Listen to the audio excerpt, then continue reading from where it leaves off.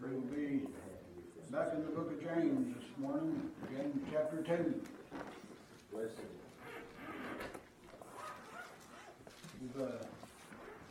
I've got in mind how far I would like to get in James chapter 2 this morning. However, that being said, we've had 3 sessions in James chapter 1, and I'm 0 for 3 getting as far as I would like to get in any of those sessions. So we'll see how far we get today. But last week we ended chapter 1 with James explaining the pure religion and undefiled being to look after the widows and the orphans, and to keep ourselves unspotted from the world or by the world. Yeah. And then James goes into chapter 2 here. You need to keep that last verse of chapter 1 in mind. Remember, in the original Greek, there was no chapter divisions in this. It was just one continuous letter. The chapter divisions were put in there for our benefit, so that I wouldn't say, get up here and have to say, turn to the book of James and find the 15th paragraph or something along those lines. Those chapter divisions and verse numbers were put in here to help us. They were put in here by man to help us find things a lot easier.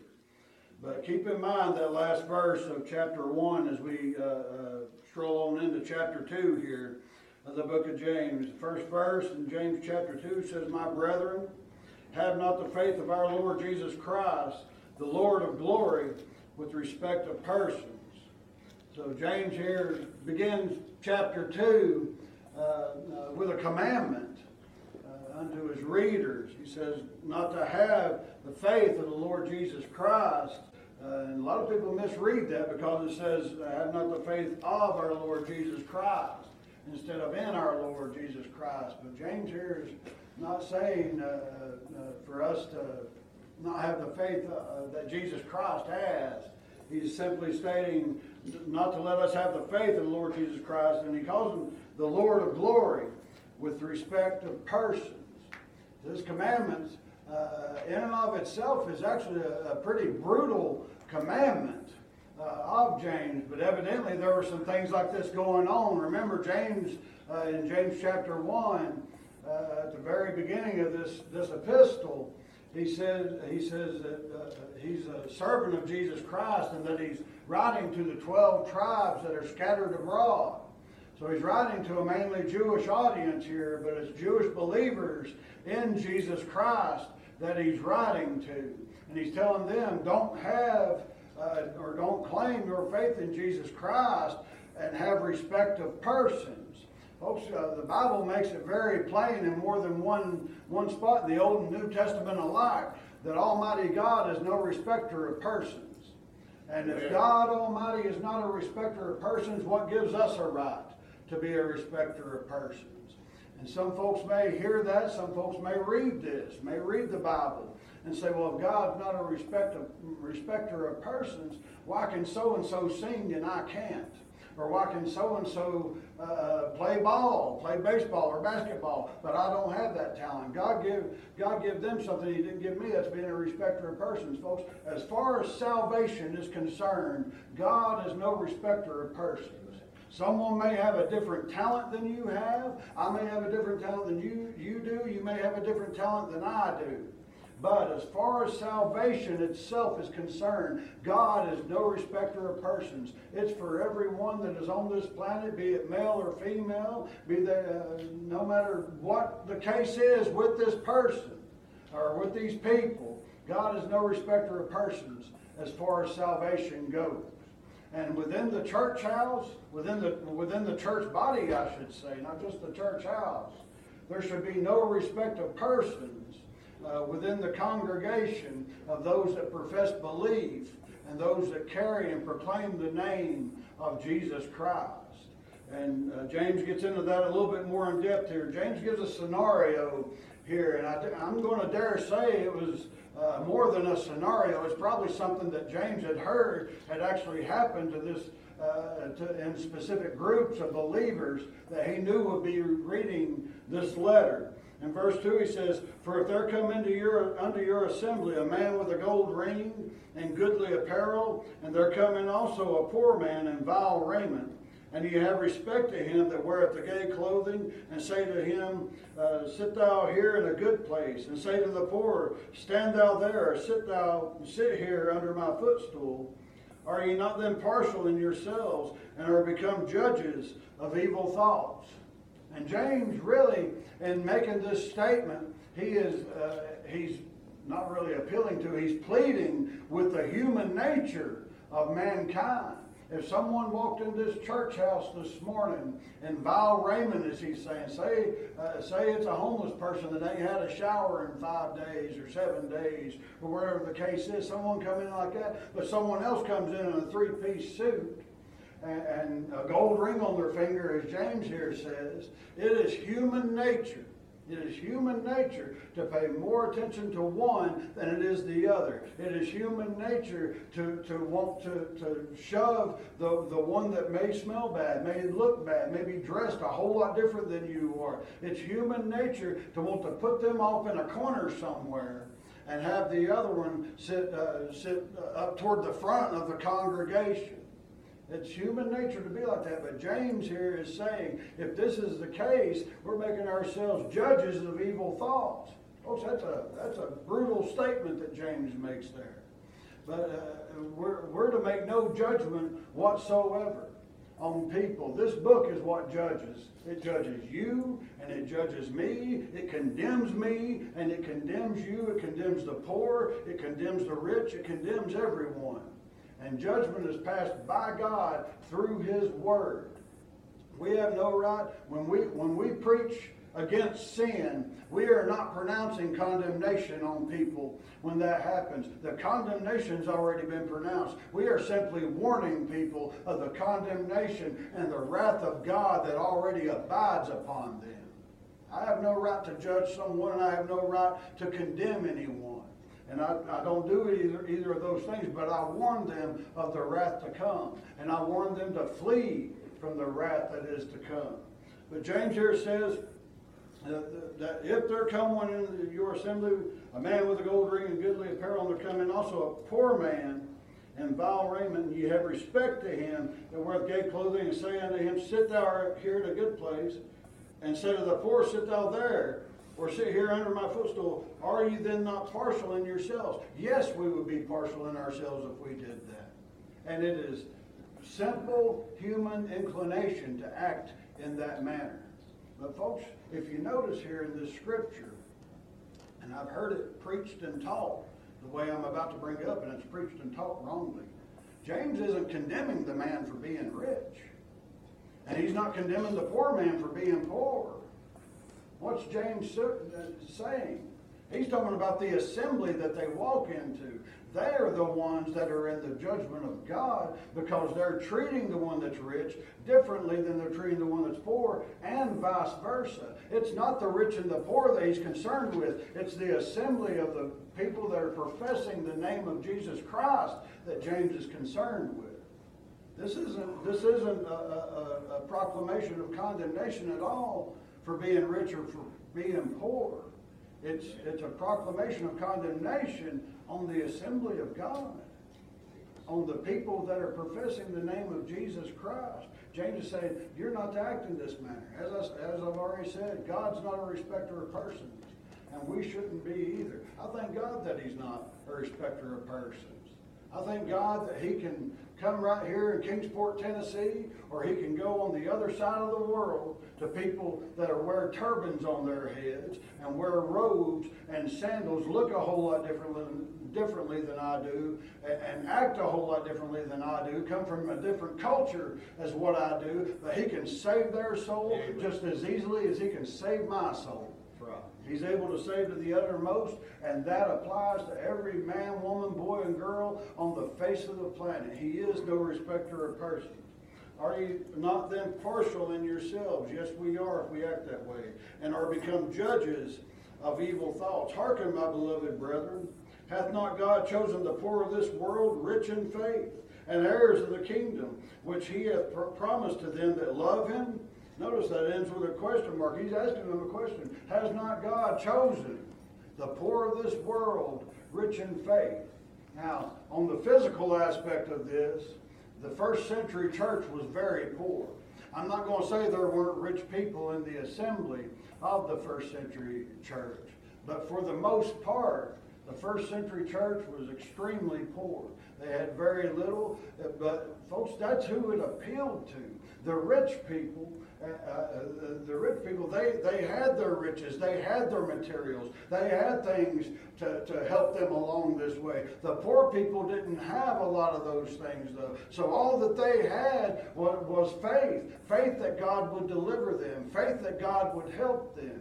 Faith that God would do exactly what He said in the Old Testament that He would do, that He would deliver the Jews from oppression, and that He would do these things. That's all that they had was faith. And that's why the Bible here says, hath not God chosen the poor of this world rich in faith? Folks, when it boils down to it, like I said, we're talking about physically there. But if you put that on a spiritual level, everybody, including Bill Gates, including Elon Musk, including all these rich folks that we read about and know about, everyone on the planet is poor on a spiritual level until they get saved. Amen. Every one of us, we have nothing. We have nothing on the spiritual plane until we get saved. But when we get saved, then we become heirs. We become heirs to God and joint heirs with Jesus Christ, according to the book of Romans that Paul wrote. We become heirs to everything. Because we're heirs to God and joint heirs with Christ, we stand to inherit it all. We stand to inherit it all. How much richer could you possibly imagine being than to own it all? So he asked the question, hath not God chosen the poor of this world rich in faith and heirs of the kingdom which He hath promised to them that love Him? He's chosen the poor of the world to be the richest in faith. Praise God for that. But ye have despised the poor. You despise the poor. No, you're showing respect unto this rich man that walks into your assembly. Once again, nothing toward the man for being rich, but toward the people of God for showing respect toward that rich man. He says, you have despised the poor. You've set them on the back burner. You've stuffed them over in a corner so that they don't interfere with your services. You've stuffed them over there out of the way so that in case some other visitors come in, maybe they won't notice them.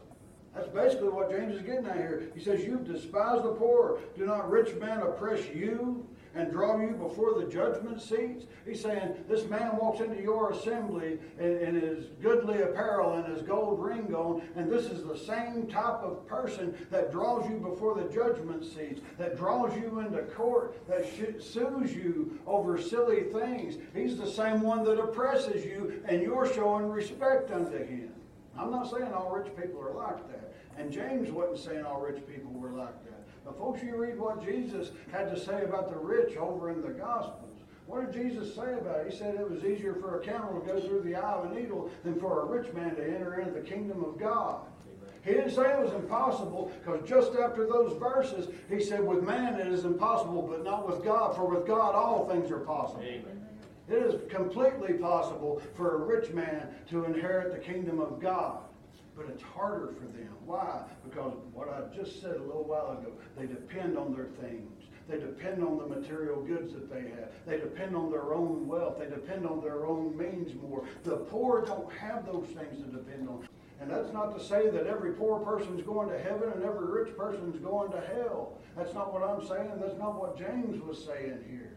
But it's much, much harder for a rich man to get into the kingdom of heaven. Why? Because he's dependent on himself. He depends upon himself. But he says, do not rich men oppress you and draw you before the judgment seats. The rich are the very ones that were oppressing the first century church.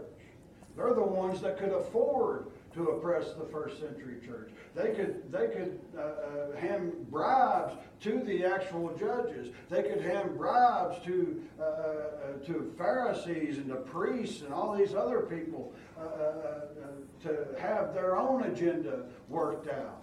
The poor didn't have that. They were oppressed by the rich.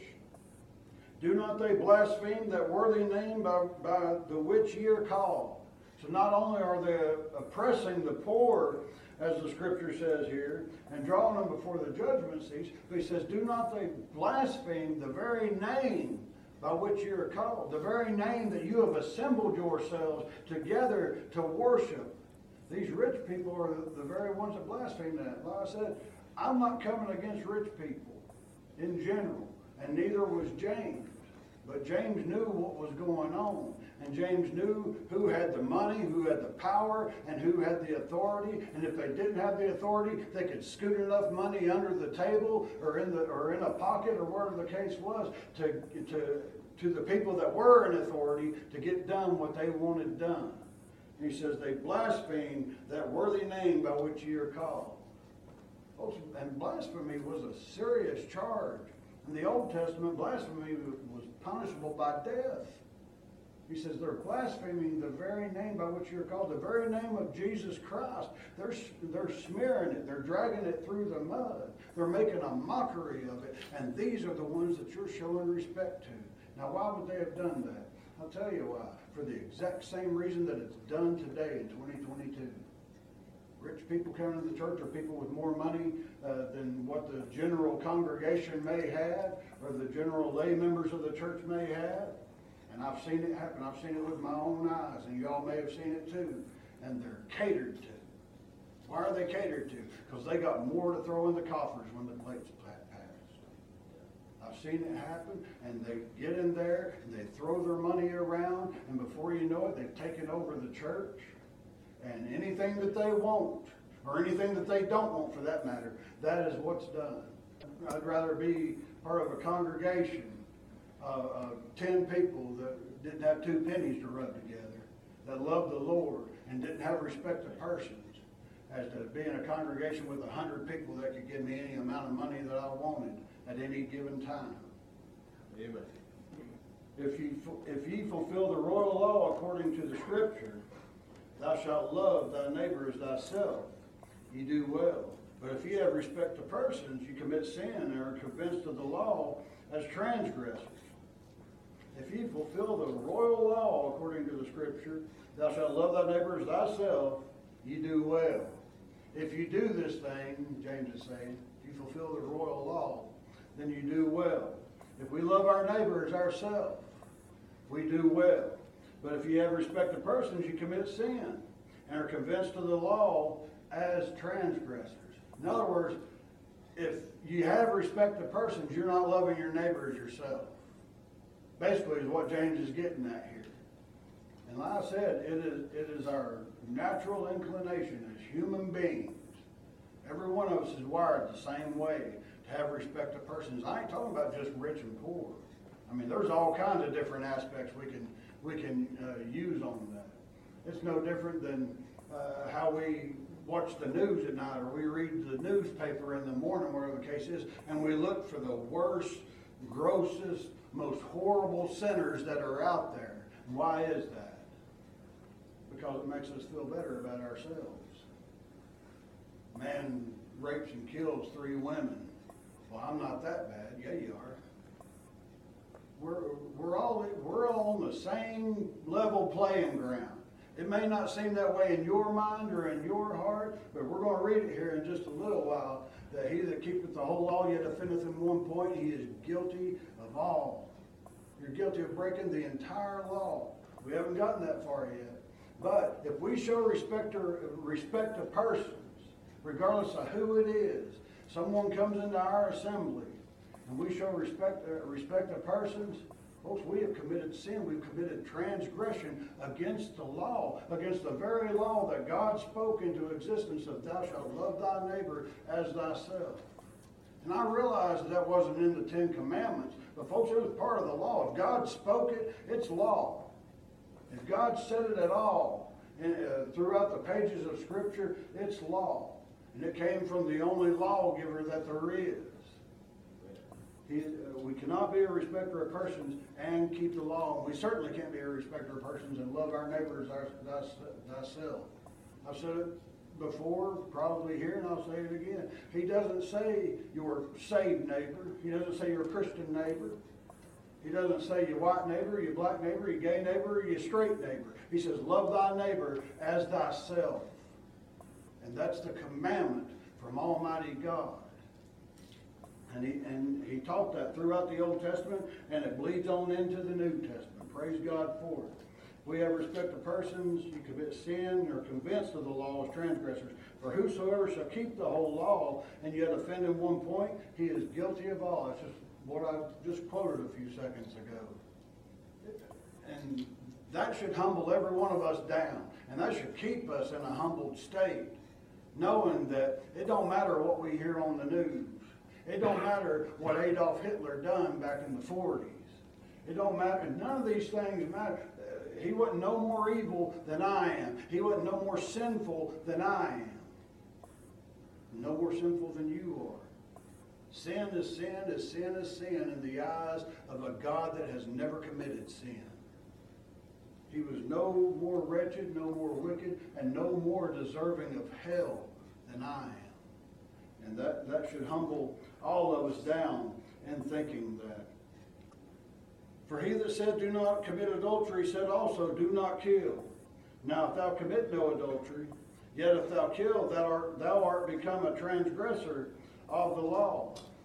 So James, in the verse preceding this, says that if you keep the whole law, yet offendeth in one point, you're guilty of all. And he goes on to say, he goes on into more detail. For he that said, do not commit adultery, said also, do not kill. Now if thou commit no adultery, yet if thou kill, thou art become a transgressor of the law. Maybe not the law that you didn't commit, maybe you didn't transgress against that one, but you became a transgressor of the law that God spoke into existence. It doesn't matter which law it is. Anything that God spoke, anything that God commands, and anything that goes against your conscience, for God has written his law upon your heart. Anything that goes against that is a transgression of the law. And we cannot look at these things and say, well, I've committed this sin and I've committed this sin. But these other 5 or 6 or 8 or 10 sins that I keep hearing about, I haven't committed those, so I'm in better shape than the one that has. No, you're not. Not according to Scripture. Not according to Scripture. You're guilty of all. Every one of us is a murderer. Every one of us has had hate in our heart for somebody at some point in our lives. Everybody in here. Everybody in here has badmouthed someone at some point in our lives, myself included. I ain't pointing a finger at you without pointing one at me. Every one of us have transgressed these laws. You know, Jesus made it very plain in the Sermon on the Mount what transgression of the law was. He said, if you look at a woman with lust in your heart, you've committed adultery. Right. If you look at a woman in lust, just look on her, you've committed adultery within your heart. And that was a humbling statement. And that condemns every one of us, male and female alike. It condemns all of us. No different than lying, no different than stealing. You might say, I've never stolen anything in my life. You ever took off with a paperclip from your place of work that your place of work paid for, even if it was an accident, it still didn't belong to you. It belonged to somebody else. They paid for it. If you ever took off with a rubber band, even by accident, it's still theft. It's not yours. And especially if you realize it when you got home and you just left it laying on the counter or you chucked it in a drawer, at that point, you're aware of the sin.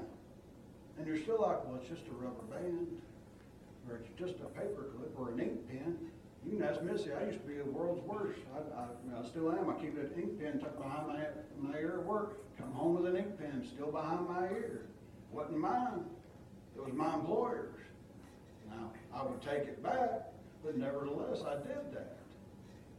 It's easy to do, and it's easy to say, well, I've never done this, when really and truly, if you go back in your mind, you think real hard and long about it, you committed a lot of the sins that God strictly forbids in Scripture, and haven't even realized.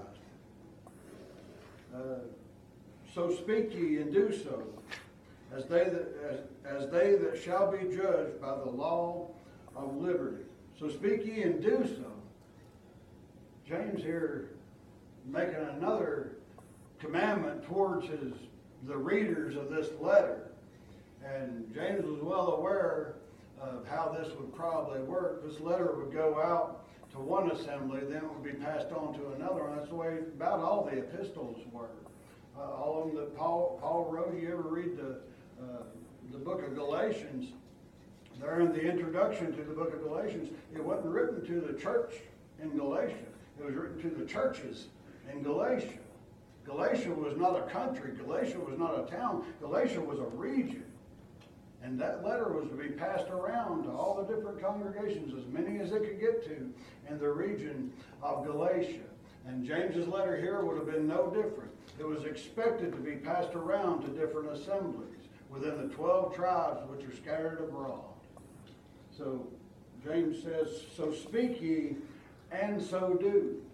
Don't only speak these things, but you need to do these things. This goes back to the whole thing in chapter 1. We talked about, I guess it was last week, be doers of the law and not hearers only. We not only need to speak the things of God, but we need to do the things of God. So speak ye, and so do, and as they that shall be judged by the law of liberty.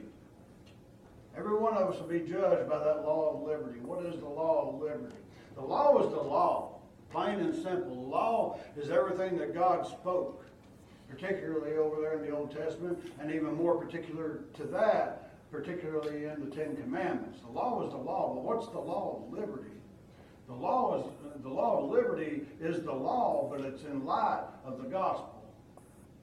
The law never had the ability to set us free. It never had the ability to give liberty. The law showed us what bondage we were in. So the law of liberty has got to be the gospel. It has got to be the gospel shining light on that law. And we have got to use the law in order to show people what the gospel is all about. It's wonderful to tell people about the good news of Jesus Christ. But if we just go out there and tell people you need to be saved and not tell them what they need to be saved from, it's going to be to no effect. They've got to be known they need to be saved from sin. They need to be saved from their transgressions of the law. They need to be saved from the wrath of God that gave that law. That's what they need to be saved from. But the law of liberty, that's the gospel shining light on that law. And it's the gospel giving liberty. It's the gospel setting the captives free. He says, so speak ye and so do as they that shall be judged by the law of liberty. I'll be judged by the same law that was given to the Jews. I'll be judged by the same law that you were judged by. And you'll be judged by the same law that I will be judged by. God will judge us according to this book. And I don't think he's going to judge us according to anything outside of this book, because this is what he's left us. This is what we have to go by. Every one of us have heard that this is an instruction manual for life. This is our roadmap to heaven. I've heard it called all kinds of things, and I agree with those things. I do. But so speak ye and so do as they that shall be judged by the law of liberty. We need to act like that's what we're being judged by.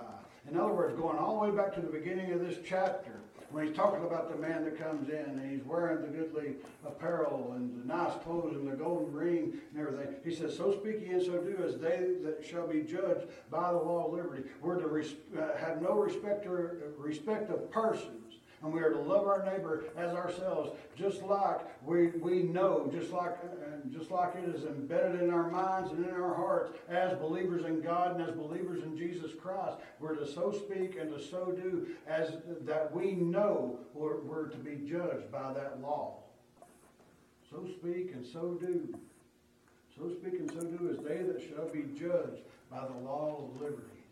We need to act like that's what we're going to be judged by, because that is what we're going to be judged by. We'll be judged by the law, but praise God, we're going to have the gospel. We're going to have the law of liberty.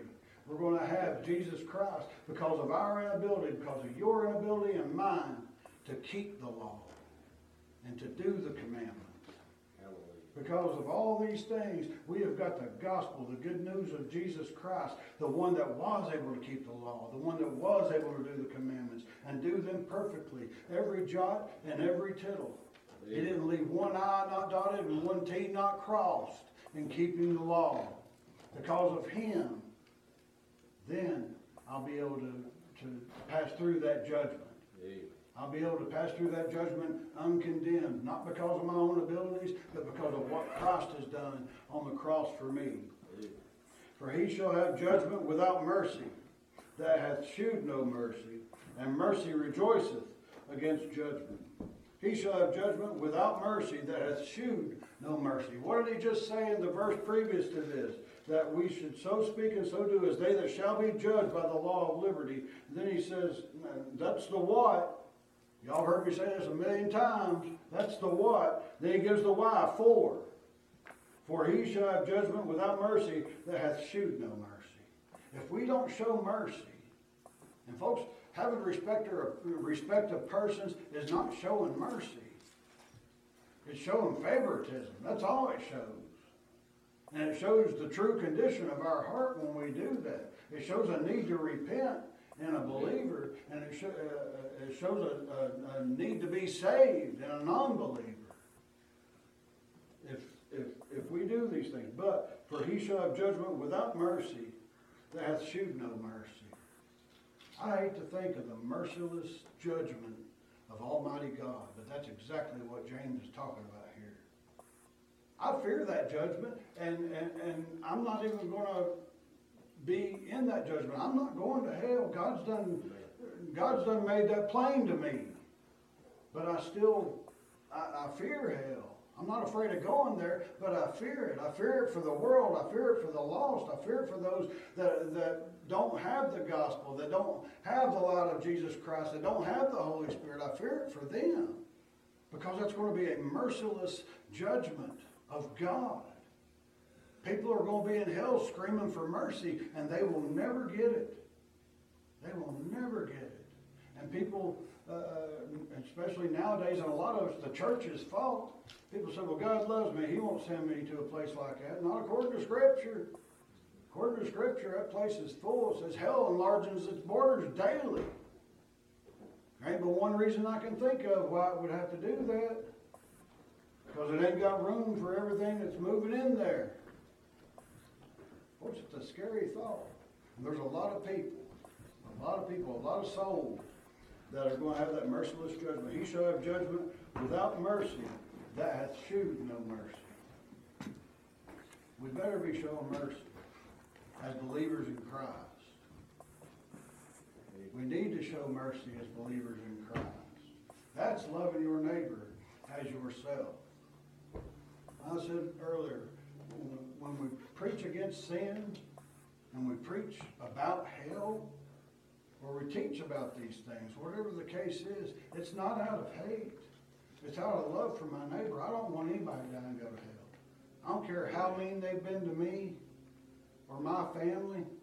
I don't want anybody to go to that place. That's mercy. That's mercy. What's our human reaction? We talked about this, I believe it was Wednesday night. There was just a few of us here Wednesday night.